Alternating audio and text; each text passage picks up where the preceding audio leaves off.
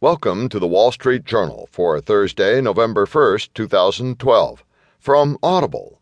Today you'll hear, Battered Coast faces long recovery.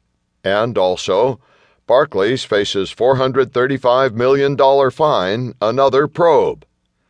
In market news, Wall Street sputters back to life. Today's Heard on the Street column, Living Social may need a deal of its own.